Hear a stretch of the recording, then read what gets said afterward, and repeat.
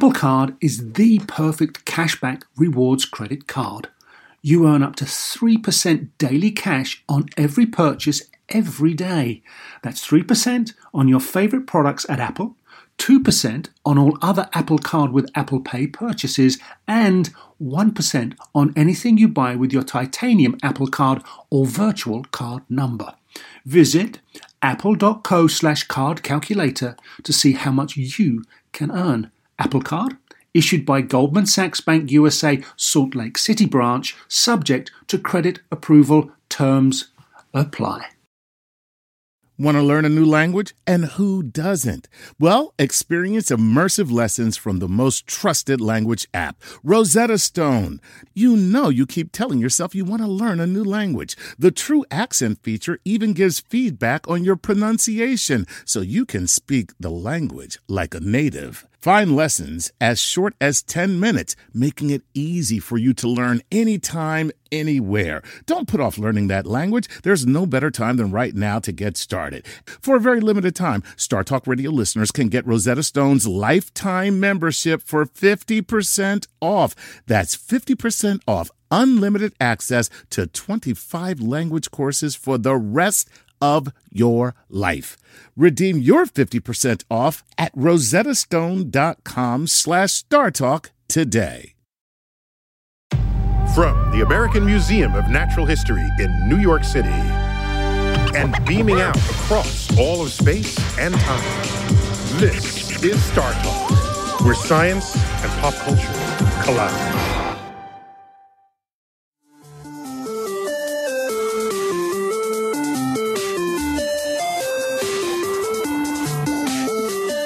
This is Star Talk. I'm your host, Neil deGrasse Tyson, your personal astrophysicist, coming to you from my office at the Hayden Planetarium, right here at the American Museum of Natural History in New York City. Today is a Cosmic Queries edition of Star Talk, and we will focus on economics, not just any kind of economics, Freakonomics. We have a special guest, Stephen Dubner. Stephen, welcome. Thank you very much. And let me first introduce my co-host. Please. First-time co-host. First time. James Altucher. And so, James, you are host of a podcast. Yes. And One you've been on. When I asked you the name of the podcast, I learned it's the James Altucher podcast. Yes, I'm very egotistical. I need my name everywhere. Everywhere. Or I forget it. I think I'm getting older now and I start to forget things. Everyone is getting older at all times. So Stephen, so Freakonomics, you have a podcast yourself. It's called Freakonomics Radio. Yeah. Freakonomics Radio. Yeah. And so the book just took over your life, huh? It did, yeah. I liked writing books a great deal. But I, interviewing people, which is, I'm a writer. I've been interviewing people forever. I always felt bad about wasting the 95% of the conversation. You know, when you interview someone for a magazine article or for a book, you'd use the choicest bits. So I really wanted to have an interview show. So Freakonomics Radio is kind of a blend. Show to put in all the stuff that is not choice. Yeah, exactly. That's what he just said. Exactly. Right? Well, James. but here's the thing. Let me ask you this. When you get written about... Remember, you're not the interviewer here. I But go on. know, I know. I'll let this one slide. Go on. This is a tick. Go on. I like to ask the question. But when you get written about, let's say the New York Times writes an article about you or Vanity Fair or something, and you read the things that you say, does that feel like a good representation of you? That's my question. Of course not. Right. I would say 2 profiles out of 100 that I've read accurately capture who and what I am. So I would argue that mathematically, there's a very obvious reason for that verity, which is that most articles have a little bit of the talker and a lot of the writer. So there's a bunch of narrative around a little quote. A podcast or radio show or interview show, whatever style it is, done well, can flip that. Yes. And then the listener or the reader, whatever the listener, actually has what I feel is a truer experience of what the smart person you're interviewing has to say. And I like that. Just call himself the smart person on the Right. No, I'm being the opposite. I'm the dumb person. He is the smart person. But you bring up an interesting point, which is that if the subject you know best is yourself, and if most of the articles written about you see are 98% wrong, that does suggest that every other article that we assume is correct is probably 98% wrong. That's that famous adage, every article is correct except the one that you know something about. Right, exactly. Right. So fake news is actually probably the average news story. Yeah. So, James, we've solicited questions from our fan base. Yes. And you've got them. I've never seen them. You've never seen them. I don't think Stephen's ever seen them. He's know I definitely haven't. not. Okay. I know I haven't. I'm not sure you haven't, but I'm going to believe you because I believe everything else you've told me earlier. So All right, what do I'm you going to have? ask a question. James, give it to me. So this is related probably to a tweet you did recently, but Daniel J. Saltzman on Instagram says, what is the economics of meteor/asteroid mining? If you're able to bring back a huge meteor of diamonds, for example, wouldn't that immediately devalue the commodity? Which is Wow. interesting. Yeah. So Well, that's Stephen. a particularly interesting. So Well, let me quantify this. So we Please. have there's more gold on an average metallic asteroid than has ever been mined in the Yeah. history of the world. Yeah. There's more water on a comet, on a typical comet, than all humans who have ever been born have ever drank. So the resources of the universe, of our own backyard, our solar system, are extraordinary given what we're fighting over here on Earth Yeah. to gain access to. So it's wrong, I presume, so we know, it's wrong to say, here's the value of that resource using today's dollars on Earth. Because you're right, if you make a significant change in the quantity of a freely traded resource that is made available, that changes the economics of it. So what would you see as the future if I bring down scads of gold to Earth? So it's interesting. Is there a freakonomic angle to that? So you changed it to gold. So yeah, I would say well, gold just to take a benchmark. No, example. gold is a Because there's an actual market for gold. gold as is a opposed to good diamonds. example because there's an actual market for it. a free market for it. Unlike Yeah. diamonds, which is a Well, controlled market. Yeah. Well, not only is diamonds a controlled market, but diamonds are not particularly rare, and they're not. I mean, there are those who argue that they are more beautiful, that their value is somehow intrinsic, but most people would say that that's not the case. That it was a market that was created by a kind of very, very well done monopolistic endeavor. So really, I would love to see the asteroid full of diamonds brought down just to break up the diamond cartel, which has convinced every. Why are you so mean? Like, why do you... He doesn't like cartel. cartel. Yeah, He's I don't like. anti-cartel. I don't like cartel. Diamonds have a cartel, so that they don't represent a free market. By the way, there are places in the universe that also have scads of diamonds, but not large, pre-cut. Yeah. They're very tiny. Some of them are almost microscopic. They serve the industrial marketplace for diamonds. Right. But tell me about gold. I bring barns worth of gold to Earth. What happens? Yeah, it changes a lot in ways that I can't even begin to imagine. Anyone that's even kind of pretending to work off a gold reserve idea, which we don't work off an actual gold reserve. We used to, I guess. We used to, but Yeah, now we work 72. kind of off the idea of it. No, it's a precious metal that would change the. Is it precious because it's rare, or is it precious because it's useful? It's a very good question. Gold, historically, yeah, it's pretty useful. It's soft. It's Really beautiful, useful. etc. Doesn't But tarnish silver your has all skin. the same uses, right? No. Well, gold is softer than silver. Silver is also. Is silver not antimicrobial too, or can it be? It is. That's why it's Yeah, silverware. I mean, I think you I can make think it's- compounds that yeah. would be antimicrobial. But I would be more interested in water personally because gold has functions and uses and it's beautiful and functional. Diamonds, mostly a decorative thing, but water supply, so that's awesome. So if we're starting to talk about asteroid mining or resource mining, then yes, I am. You're going for the water. I would go for any resource that is necessarily consumed by everybody on Earth, way ahead of gold and diamonds. So, for instance, I've learned recently, you probably know about this. I don't know anything about it other than that satellite imagery now allows us to map out global water supply in aquifers that we never used to be able to do. So that's really useful because It's multispectral imagery. You get different. that's what I was going to say, multispectral imagery. I just didn't. So the notion of asteroid mining or resource mining, I think, is revolutionary, generally fantastic, and most so because it would help put resources in the power of the global citizenry as opposed to the cartels or whatever that have done a pretty good job of monopolizing resources. James, over, he's pretty over- socialistic there. Yeah, and it's not. You know, I it's not didn't- quite. It's not quite so obvious because first off, there would be an enormous amount of resources required to get Sure. to the asteroid and mine it. and bring it back. So you have to take into account re-enter those the costs. atmosphere. Right. Second, gold's primary use was because it was rare. It became a currency because it was hard to mine. But so it will, in the long run, affect the price downwards, supply and demand. But I think the resources would be so difficult to get it It would be a long Well, time. so this is why all the space resource people are talking about. If you're going to get it in space, it's to deliver to some other location in space, Right. where there's a colony or there's a station getting built. Because if you're building something in space and you don't have to launch it from Earth, then just build factories in space and take all of your raw materials, and you can give them bottles of water. This would be like Trump Hotel on Mars. If he finds gold and then they make like a whole He can move that gold to his hotel and gild everything in his hotel. right, like Correct. Trump Mars would be Trump Mars amazing. would have gilded toilet seats. Yes. What kind of resources are most easily moved from out there to here? Any? No, it doesn't matter. All that matters is weight. To accelerate it, to slow it down, to move it from one point in space to another. So it could be a pound of gold or a pound of water. It'll cost you the same to move the thing around the solar system. And depending on where it is in the asteroid, the mining effort would be the same, right? If it's, a few feet down or half a mile down in the asteroid, that's effort. So liquid, solid, gas, none of that matters. Just weight. There's not going to be liquid out there, but it'll just be the weight. Yeah, the state of the matter doesn't. Yeah, you'd be bringing down ice. And, You can't have liquid gold like in the center of an asteroid? No, you need high pressure temperature, and you're not getting that in the center of an asteroid. So here's the thing. So gold, here's the problem. Yeah, gold is very heavy. It's one of the densest known things. When we joke about dense things, we talk about lead, right?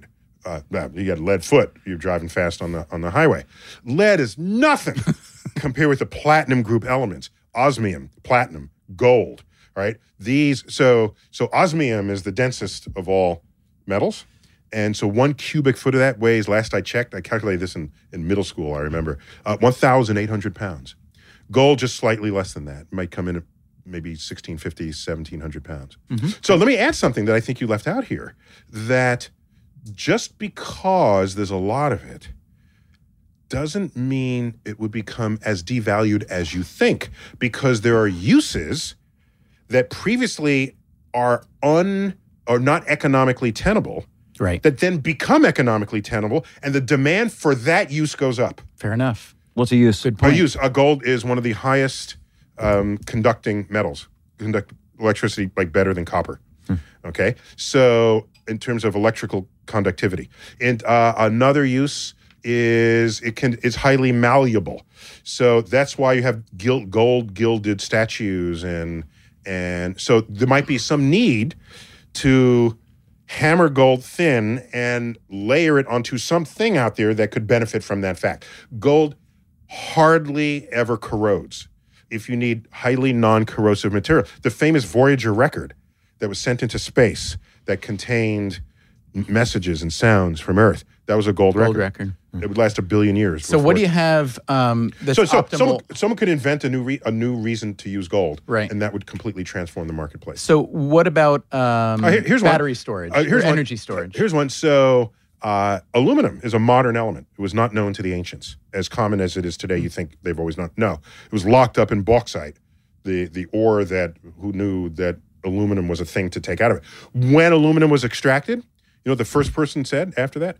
That's the end of the silver market, because you can make silverware out of it for less, and there's more of it, right? Although the cost, economic as well as environmental cost of extracting it is high, but not anymore. But anyhow, we've gotten better at it. My point is, once aluminum rose up, it was like, oh, it's light and it's strong. We can make airplanes out of it. All of a sudden, you can do things that you never thought you could do before. Do you remember Howard Hughes's famous airplane? It was on display in Los Angeles. The Spruce Goose. You know why it's called the Spruce Goose? Made of wood. It's made of wood because wood is light. Right. Okay, before a lot of aluminum was available. And I always wonder, if we never discovered aluminum, what would we be making planes out of? Would we be making them out of wood? I don't know. Would we have made so many planes? Yeah, we'd all be flying a lot less. Probably is my guess. Yeah. So the existence of a single element and its properties, unique on the periodic table, birthed entire economic industries that then created a demand far above what you would ever declare to be its value as a cherished object to put on your shelf. It makes me want to ask you if you know anything about. I know nothing about this. So there's silicon chips, right? So we've been doing well with it. But what about organic semiconductors? You know anything about that and the stuff that's used in those, and whether is that a difficult problem to solve? Do you know? Well, if it's organic, it's made of the most common ingredients in the universe. Right, but so I'm not worried about rarity there. Right, but apparently apparently we haven't yet found the ones that are cheap and pliable enough that conduct well enough. Right. So then that either we will, and then that'll transform the industry, or we won't, and it's just a failed. But we don't need any asteroids off-ramp. for that. Oh no. All the elements on asteroids are on Earth. They're just in greater abundance. So rare stuff. What should we be? All the rare Earth elements, they're on asteroids. But they're rare here, except in China. Except in China. It's true. They're common in China. China has most of the rare earth elements within their borders. Which, by the way, is used heavily by the semiconductor industry. Yes, indeed. All right, another question. Another question. Give it to me. It's from Arik Subramaniam on Instagram. Are there ways to notice the onset of another recession? Is recession an inevitable event happening in cycles? Ooh, I like that. And actually, I'm curious But you're about not gonna your get answer first. You're not going to get the answer to that until we return on Star Talk.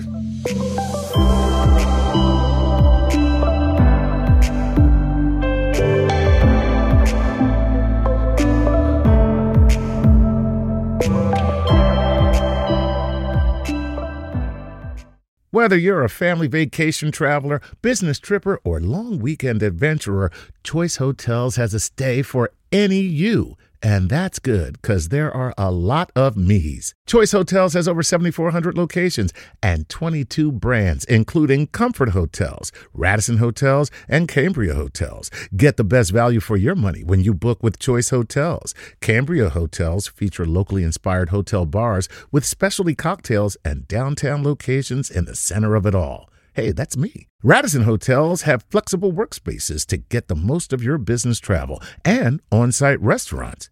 That's me too. And at Comfort Hotels, you'll enjoy free hot breakfast with fresh waffles, great pools for the entire family, and spacious rooms. Hey, that's me too. I guess I'm just going to have to stay at all of them. Choice Hotels has a stay for any you. Book direct at choicehotels.com, where travel comes true. Want the same expert advice you get from the pros in the store while shopping online at DiscountTire.com? Meet Treadwell, your personal online tire guide that matches you with the perfect tire for your vehicle. Get your best match in 1 minute or less with Treadwell by Discount Tire. Everybody in your crew identifies as either Big Mac Burger, McNuggets, or McCrispy Sandwich. But you're the Filet-O-Fish Sandwich all day. That crispy fish, that savory tartar sauce, that melty cheese, that pillowy bun. Yeah, you get it.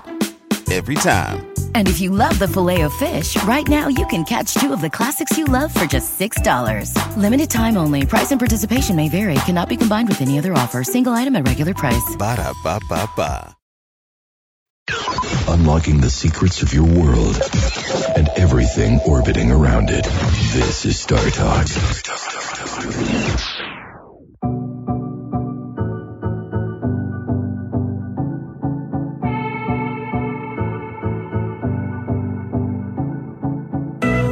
We're back on Star Talk. Cosmic Queries, economics. Not just any kind of economics. The Stephen Dubner kind. Freakonomics. And I got James Altucher. James. I can't even say it. James, first timer. Yes. Yeah. Thank you for having me. Yeah. When he speaks, you're just listening. You're supposed to interrupt him and tell him why He's very hard to interrupt. I feel he's been interrupted. We've been doing podcasts for 20 years. I can't interrupt this guy. So we entered the commercial break with a question about... read the question again so we can have it.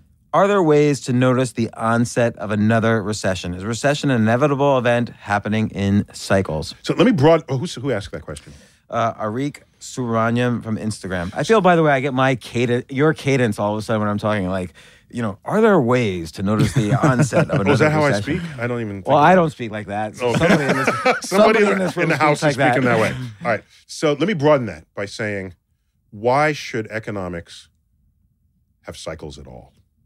Why isn't it just a straight line? Why there's boom and bust? Why? Well, by the way, is there such a thing as cycles? I don't necessarily believe cycles is a thing. Let me in not reality. even use that word. Why do things go up and down? Why? I mean, the shortest answer I could give is because Give me a Freakonomics answer. because the world is stochastic. It just is, right? And then if you look at the economy, so to answer the question, Isn't the point of the Federal Reserve to modulate the stochasticity? well, imagine No, imagine how they don't less know how. modulated it would be if By there the way, was no stochastic, Fed. to define for those who, not everyone knows the definition of that word. Randomish, I would say. Yeah, yeah. Right, If something's randomish. stochastic, it can be sort of predictably random and analytically random. Yeah. So But it's not completely. It's not the reason economics is a science. It's not completely random.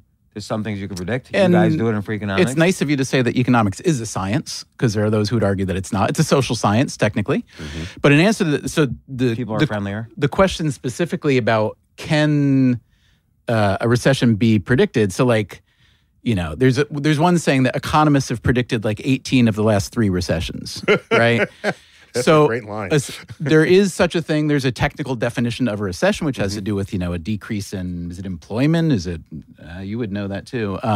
But the National Bureau of Economic Research declares a recession. It's a decline in GDP. but James decline would in know that GDP. because he has prior history. He does have prior history. James. We all have prior history of Fess up. recessions. No, fess up. You're kind of. So right, before you became a comedian, I was a hedge fund manager. hedge fund manager. And I was a hedge fund manager through 2 recessions. And you weren't making enough money, so you said, I'm going to be Oh, no, a- I made enough money. That's why I could be a comedian. I was going to make a joke about that. You totally messed up my whole joke. I get it. Did you see the now. joke coming? I didn't. You didn't did make that very enough money good. as a hedge fund manager, so you decided to take up comedy. Right, because performing in front of 12 people on a Monday night Yeah, at is cocktail so, tables. is so lucrative. So lucrative. So, isn't it true that if everyone is right about what will happen, they will bet in such a way that prevents it from happening? That their behavior will be such that it won't happen. But that's the problem, is that they're very bad at predicting. Yeah, we're bad at predicting. There's also arbitrage. So when there's an obvious opportunity for some people to profit from a downturn, right, that gets baked into and maybe pulled out of the markets. But bottom line, we have gotten much better at like I have something to do with it. The modern world has gotten better at moderating or modulating the way the economy works. So what you're left with, in fact, right when the Great Recession happened, Which is when? Which was 11 years ago now, right? It began 12 so years ago, 1929 was not the 2007. Great Recession. Sorry, the Great Recession. Oh, The they're Great not the Great Depression. Depression. Right. Sorry. All right, That's sorry. okay. I get my greats. Yeah, I know. There's the Great War, the Great Recession, the Great Depression. Great generation. The Great, Great Great big Gatsby. gobs of Great goofy, Gatsby, yeah. grimy gopher guts. But So, tell me, the Great Recession the Great Recession from 2008. Yes. 2007, 2008. There were 2009. most economists who watched the macro economy at the time. In the long run, they were talking about the period that we were in right then, 2007, 2008, as what they called the Great Moderation. They were trying to name our era then the Great Moderation. What they meant by that is there will be no more big recessions. So that's how good macroeconomists are at predicting the future. And I said the same in 1999. Right before. In 99. Right yeah. before the 2000. Yeah. Yeah. Although that one was in some ways, I don't want to say easier to see, but the proximate cause was staring us in the face more. Whereas Yeah, but if it was that obvious, people would have bet the other way, and it wouldn't have. well, there were people who bet the other way in the market. There would have been more people who would have Right. bet the other way to have Yeah. buoyed that effect. But fear and greed sort Yeah. of comes to place that in maximums right before a recession starts. So this blinds everyone. Maximum fear and greed happens right before a cycle change. And so that's what happened in 1999 and but 2006. of what good is that for you to say it after the fact? Nothing. All right, Right, so, so- all right, so If let's you don't know when you are maximally blinded by fear and greed, to say it after the fact doesn't help anyone do anything. All right, so let's put skin in the game right now and say here we are in 2019 on a scale of, let's say, 1 to 10. Yeah. How vulnerable do we feel the American economy is in, let's say, a 5-year time window? Oh, 5 years. Let's say 5 years. 10 being catastrophic and 1 being everything kind of great. Okay? I'd say On the scale of, on a count of 3, we say our number. Ready? Okay, ready. 1, 2, 3, 6. 8. Okay, interesting. Oh. 8. Okay, so 8. But I will say it's going to be great for the next 2 years, Right. and then it's going to be potentially horrible. Would you bet on that? Yeah. You would? Yeah. Okay, so you're going to short every stock in 2 years. No. I would just That's make betting sure. on it. No, being in cash is betting on it because I think it's going to be so bad. it'll be That's not deflationary. that's not betting on it. I'm a conservative guy. That's not betting on it. It is Okay? because I think the value of cash will go up. It's fine, but if you really think everything's going to tank, you will short everything and you'll make even more money, as we all learned in The Big Short. You're not actually betting on it. You're wimping out by pulling out your cash and waiting for things to happen before you jump back in. Thanks for announcing to the world I'm an omega male instead of an alpha male. Stephen, am I correct that he's not actually betting? I love that you're encouraging him to engage in the most reckless behavior possible. You could go broke shorting. Who's your financial advisor? You could go broke that way. Next question. What do you have? All this economics. Oh, by the way, creative investments in science and technology are reliable engines of tomorrow's economic growth. So if you want to talk about boom and bust, the busting is usually going to happen when you don't have some meaningful return on your or no investments at all. Well, this is related to our next question. Industries that could actually keep you buoyant. What do you have? So this is from the Musial Studio from Instagram. Mm-hmm. Do you feel that investing more in space exploration can help boost our economy? Ooh. God, yeah. And by the way, not? I'm gonna ask also, public versus private. Should the government be investing or should billionaires be investing? Okay, I wrote an entire book on this called Space Chronicles, and I write books so that I never have to talk about that subject again. So everybody just why read I write Space books. Chronicles. No, don't listen to podcasts anymore. Can you write a book about politics then, please? So that way I never have to. So I have an unorthodox answer to that, and I'd like to get your, Stephen, your feedback on it. So people think of spinoffs. If you value all the spinoffs, direct spinoffs from NASA relative to what we're spending on NASA, they do not pay for NASA. So the spinoff argument is... Wait, what's a spinoff from NASA? Tang. Oh, yeah. Sorry. Very funny. No. Do we sell $18 billion a year in Tang?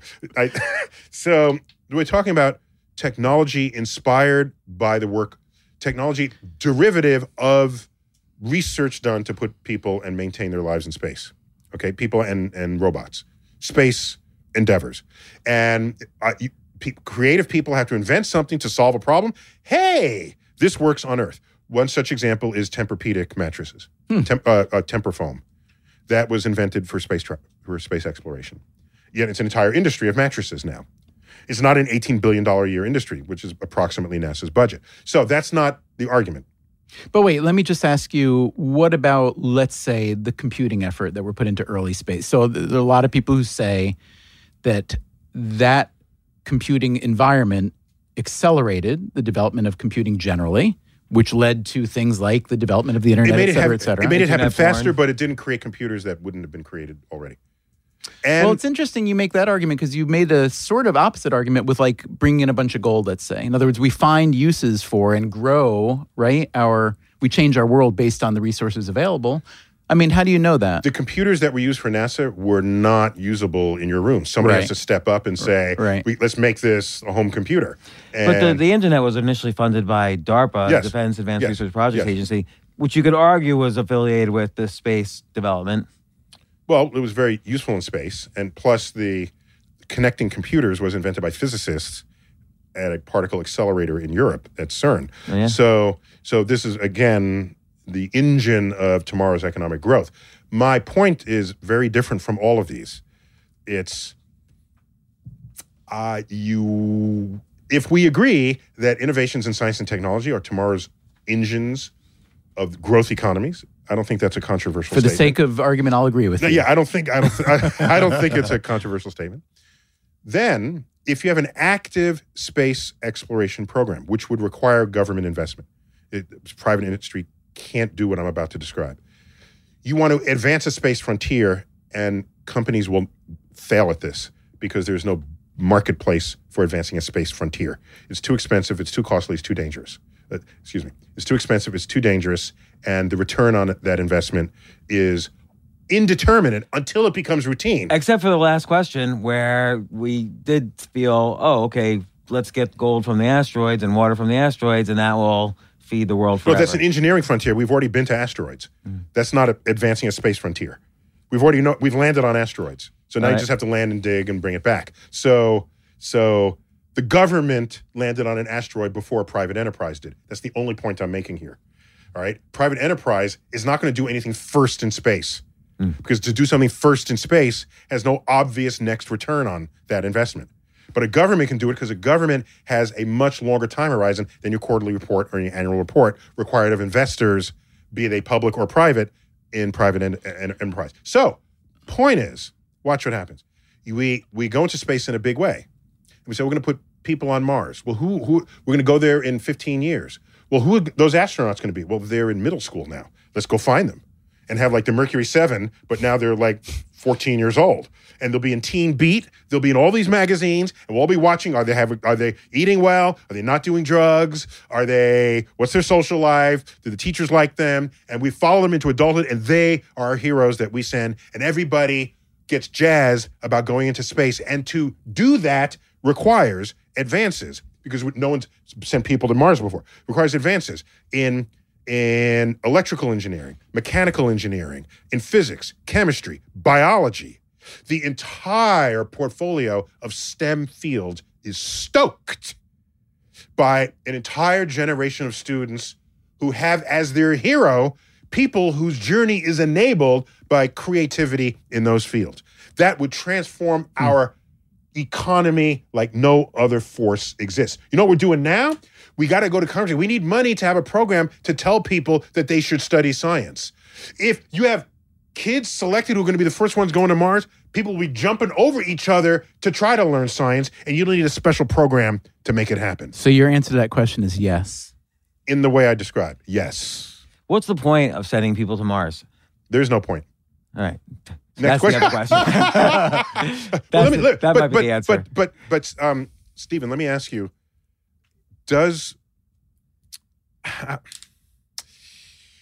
how nimble is the investment community in seeing opportunity that could open up new opportunities?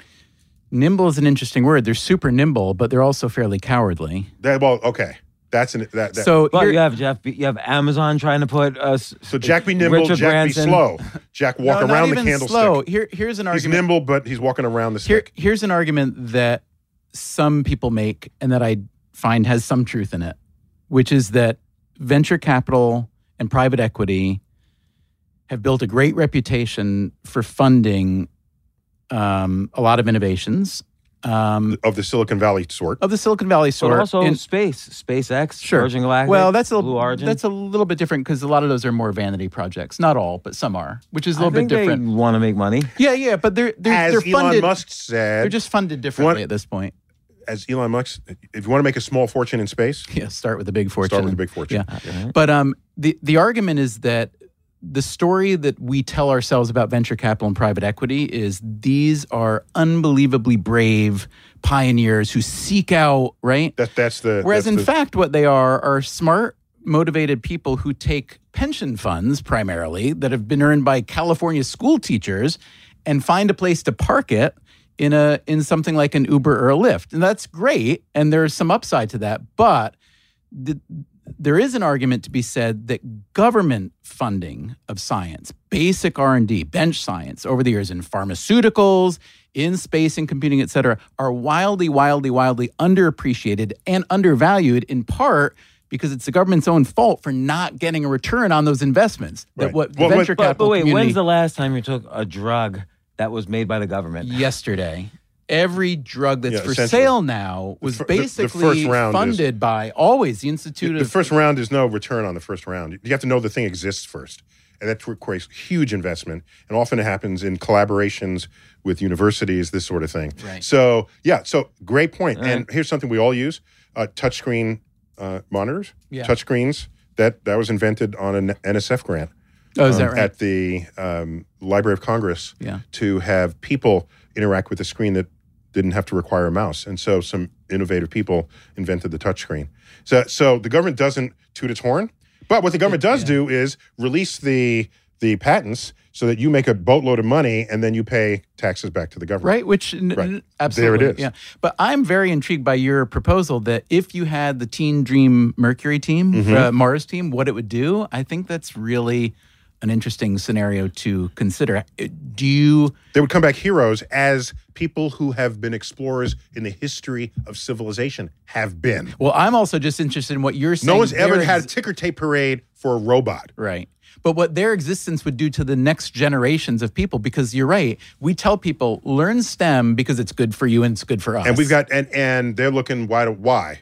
Because there's no landscape out there for them to arrive on after they've actually gone through that. But could you exercise. imagine how annoying these kids would be, though? Like, if before you're 13, we're going to set up your Instagram account also. Boom. Like, it's like quantum mechanics. Once you start observing something, the behavior changes. Now you're going to start observing, the whole world's going to be observing the new right stuff. They're going to be like all Lindsay Lohan or whatever. So, I don't want those kids. On that note, we got to take a break. When we come back, more economics, specifically Freakonomics, on Star Talk.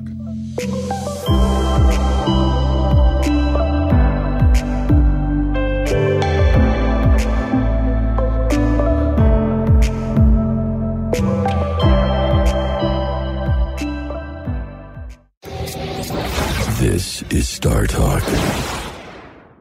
Want the same expert advice you get from the pros in the store while shopping online at DiscountTire.com? Meet Treadwell, your personal online tire guide that matches you with the perfect tire for your vehicle. Get your best match in 1 minute or less with Treadwell by Discount Tire. Everybody in your crew identifies as either Big Mac Burger, McNuggets, or McCrispy Sandwich.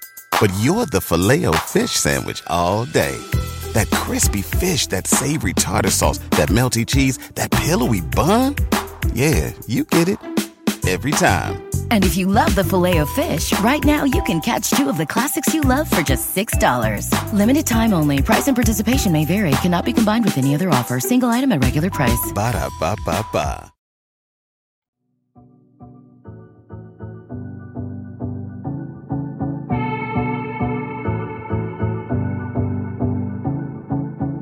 Star Talk, we're back. I'm Neil deGrasse Tyson. I've got Stephen Dubner here.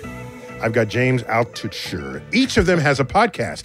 Only one of them named the podcast after himself, and that would be James, wouldn't it?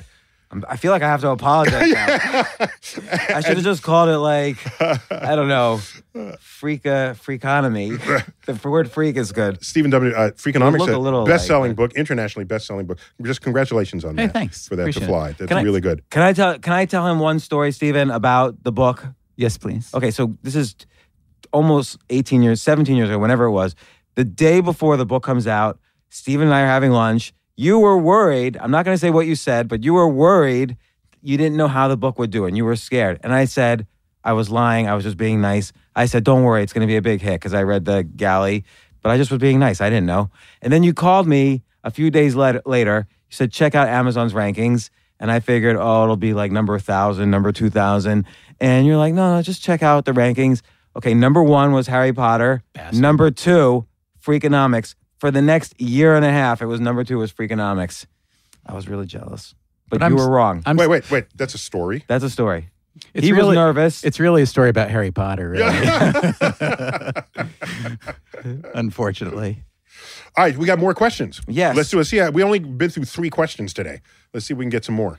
What? Okay, this is Go. from Launchpad Cat on Instagram. What is the most important thing to look for when determining if studies/statistics are trustworthy? Ooh. Great good one. question. Depends if you're a scientist or not, if you know how to read the scientific paper. I think there's anything a layperson can say, which is how big is the sample size? What are the confounding factors? What are the alternate explanations? And what is your degree of confidence in your conclusion? Those are some basic questions. I would say in physics, we have it easy. In economics, they have it hard. Because in physics, if we find a new law of the universe, it will repeat every single time. Whereas in economics, if you discover a new pattern and then you invest knowing that pattern, the act of investing changes what that pattern becomes. Right. True. So you become, as James, you had mentioned earlier, you become sort of a quantum participant in the experiment itself. Yeah, and also I feel with economics, The observer effect. But most things are like bell curve statistics, but there's also the power law of earthquakes involved, and you can never predict that as the problem, which is why it's a social science. I would rather not than say a we hard can science. never predict earthquakes. We just don't know how now. We don't know how now, true, Right. but it's a different kind of statistics as far as we know. But in physics, okay, you're an observational physicist. In theoretical physics, I don't know if you can say that about theoretical physics papers. Say what? Like, let's say you On have the frontier, most are wrong. But once everything agrees and it matches observations, we have a new understanding of the universe. It's why we have modern civilization. All right. Yeah, economics has about one law that's like a physics law, and it's basically supply and demand and how price works within that. Right. But even that gets violated sometimes. So yeah, it's a very different kind of science. Next question, go. James, you're picking them. I'm going to pre-answer yes. Okay, private versus public health care. What's better for the economy? And what's better? What's more moral? I don't know. I don't do moral. You don't do moral? I think it's a mistake to do moral I think it's good to do moral as a first step, but then when you get into analysis and descriptive policy and so on, you got to put away the moral compass. Yeah, but and moral compass could deeply influence. For example, in my field, with regard to possible future contact with alien intelligence, if an alien shows up on Earth and it's smarter than us and you kill it, is it murder? If it's not itself human, right? So our laws only talk about humans, but something more intelligent than you. So these are things I think are worth folding into how you think about the problem. I think morality is hugely important, but when it comes to doing analytical... Okay, here's a counterexample. I think morality is really, really important. But what kind of sentence is that? Let me finish the sentence. Morality is important and... Okay. Okay, if you want to be an and guy instead of a but guy, you're welcome to be an and guy, but it's incredibly important to put aside your personal moral compass when you're trying to analyze like a particularly social issue because, and this is why we see so much bad policy, you see people making policy decisions based on what they hope or wish will happen or fear may happen, and we humans are just smart enough to find confirmatory evidence of what we believe and ignore evidence that would negate it.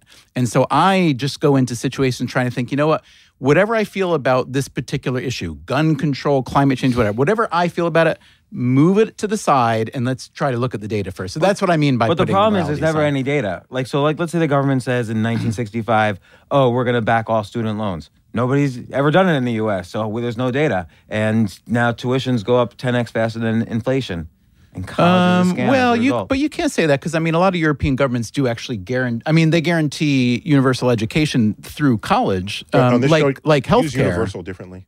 Sorry. Earthwide education. For everyone. Thank you. Universe is Noted. like bigger than Earth. Noted. Mars Okay? is totally different. All right, so for Earthwide... Miss Universe is like the prettiest person on Earth, not in the whole universe, okay? Right. So Earthwise, getting back to the healthcare question, the question, what's better? I think the answer is, I'm not going to say what's better or worse. I think the answer is, it is bizarre that the United States is the only rich country in the world that A, doesn't have a national healthcare system. I say bizarre, not terrible, bizarre. And it's also bizarre that we traditionally have had a healthcare system that's been tied to employment, which is basically an accident of history going back to the Second World War. Do you think if people knew all of this, they would all think and vote differently about healthcare? Not really, honestly. But here's where I think the conversation needs to happen. I think if people want to talk about socialism being wonderful or terrible, they need to understand what socialism is. And most of the people who are promoting socialism as wonderful, and terrible for that matter, don't know what socialism is. So what they admire are socialist democracies like Scandinavia. Mm-hmm. But that doesn't mean that the state owns the oil companies. Right, exactly. Right. So when we look at like Scandinavia and other countries that have good earthwide healthcare, Thank you. I got to get used to that one. Yeah, it's hard. It's really hard. It's worth noting that is not socialist in the way that it's used as an epithet. And so would it be better for the economy for there to be some kind of a reform system where costs could be controlled? Then the answer is a gigantic, huge yes. The problem is, I mean, I'm guessing you see this in your science a lot more than we see it in our science. When there's a lot of entropy or inertia or whatever, how do you undo that? The healthcare lobbies are really rich and really strong, and why would they want to undo it? So that's a big barrier. And also look where government, like, does the FDA really help the drug approval process? And this is even related to the scientific studies question. How many drugs get recalled even after they've been through all the studies? I mean, some would say that the FDA for thalidomide per se was one of the best uses of public science in the history of the world. I mean, that was and FDA, thalidomide was widely used around in Europe and other places of the world. The reason it wasn't here was because of, I think it was a single FDA officer, and she just said, I think we haven't seen enough data to make a call on this. Mm-hmm. But even that really set the stage for the next 45 years of maybe some reluctance or whatnot. All right, another question. Give it to me. This question is from Ari Moody at Patreon. How is AI going to change statistics and economics? Ooh. Yeah, where's AI landing right now? How is AI going to change statistics? AI will become the richest thing there ever was. I just Define thing. I don't know what AI is. If it's not animal, vegetable, or mineral, it's mineral, right? I guess. So if I have an AI computer and it's smarter than I am and it figures out the market and it becomes a trillionaire overnight, right? And we'll just stare at it, and there it is. It goes off on its private jet and wonder if it's going to kill us. I mean, they have AI though that plays chess, that flies planes, but not a single AI can tell me if an apple tastes good. So can they really replace humans? I would say not yet. Not yet. It's to come. I like to, but get back to AI in economics. Yeah, isn't that kind of what these complex trading programs are doing? Yeah. But they're using hardcore statistics rather than AI. Yeah. Well, they're making decisions on the fly. Yeah. Based on information it had never seen before. Right. But just like any primed by what has happened in the past. Right. That's what any of us do. Right. So I'm not going to say that's not AI. There's like strong AI, weak AI, and general AI. Okay, we can slice and dice. But if you have a computer making buying and trading decisions based on information that it is getting on its own, then it has the potential to be the richest thing in the world. I don't know if that's true. And we really do pretty much have that now. That sounds like you know it's not true when you say you don't know that it is true. Are you being skeptical? Well, what's your skepticism? The problem is in the markets, there's one of the biggest factors in the markets is human psychology. Mm-hmm. So AI, I mean, we're always going to be better at that than machines. Not at producing it, not necessarily analyzing it. We won't be better at analyzing. We'll always be better at producing it because we introduce that chaos into the system. But to me, the biggest gain, I think about AI the way you were describing, let's say we bring back boatloads full of gold. What does AI do for the human experience? We don't know yet.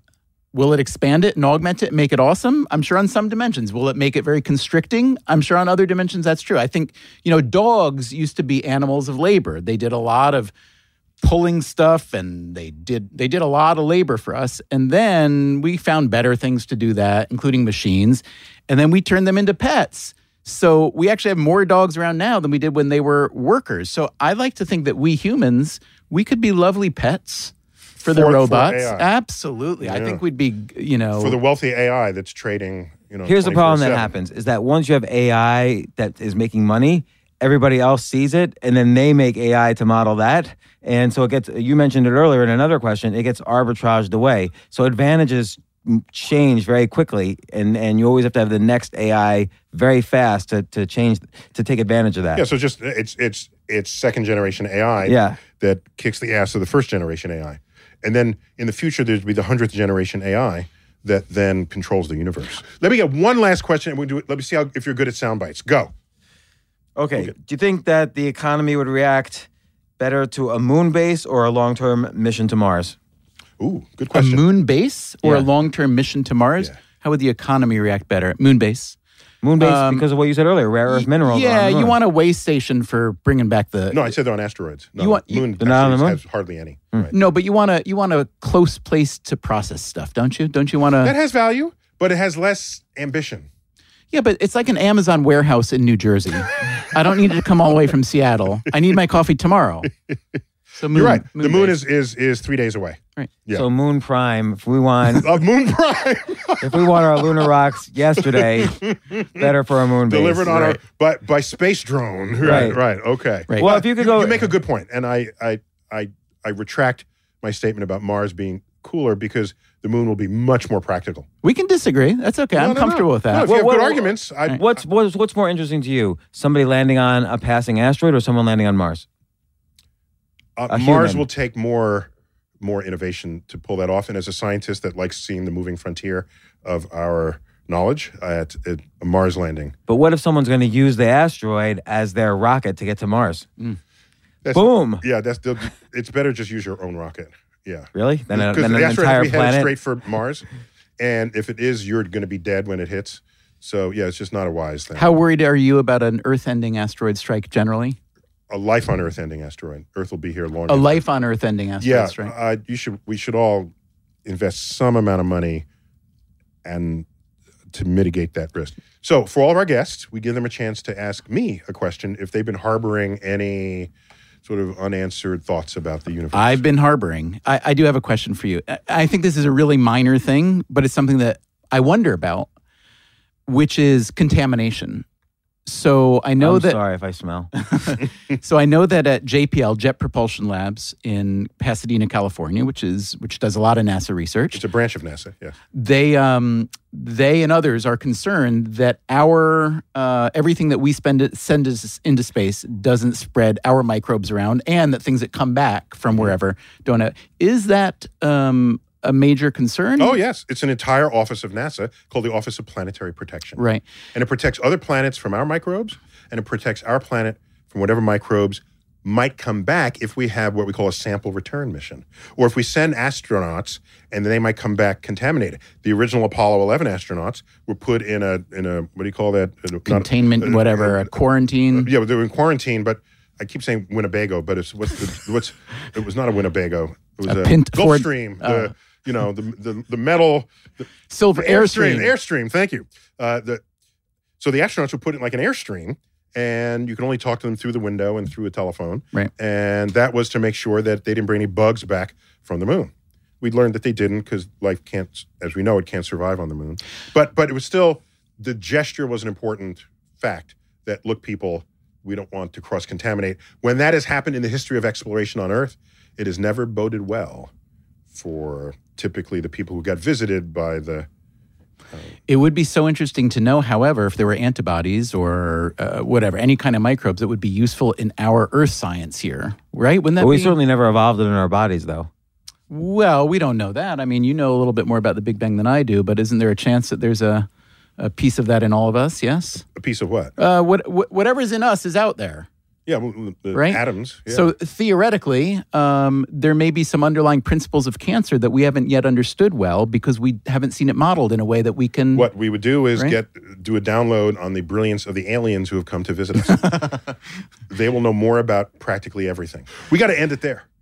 Guys, thanks for coming on. Thanks for Thank having you. me. Throwing a little economic twist to all of this.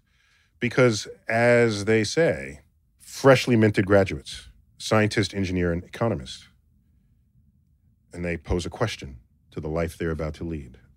The scientist asks, why does it work? The engineer asks, how does it work? The economist asks, how much does it cost? And that is the civilization we have come to know. You've been listening to, possibly even watching, Star Talk. I want to thank Freakonomics, Stephen Dubner. Stephen, thank you for being My on. pleasure. I enjoyed it. James Altucher, recently married. Congratulations. Thank you. Yeah. And thanks for coming on. Thank you very much. Thanks for having me. All right. I've been Neil deGrasse Tyson, and I still will be even after we finish this broadcast. And I want to thank you for listening to, possibly even watching Star Talk. As always, I bid you to keep looking up.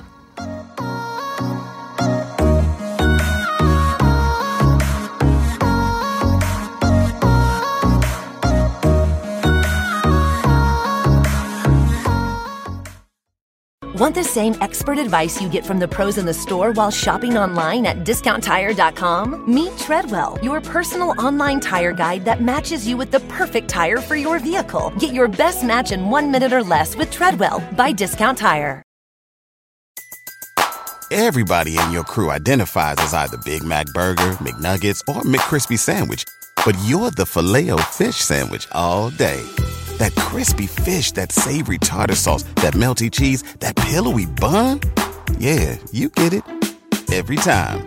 And if you love the Filet-O-Fish, right now you can catch 2 of the classics you love for just $6. Limited time only. Price and participation may vary. Cannot be combined with any other offer. Single item at regular price. Ba-da-ba-ba-ba.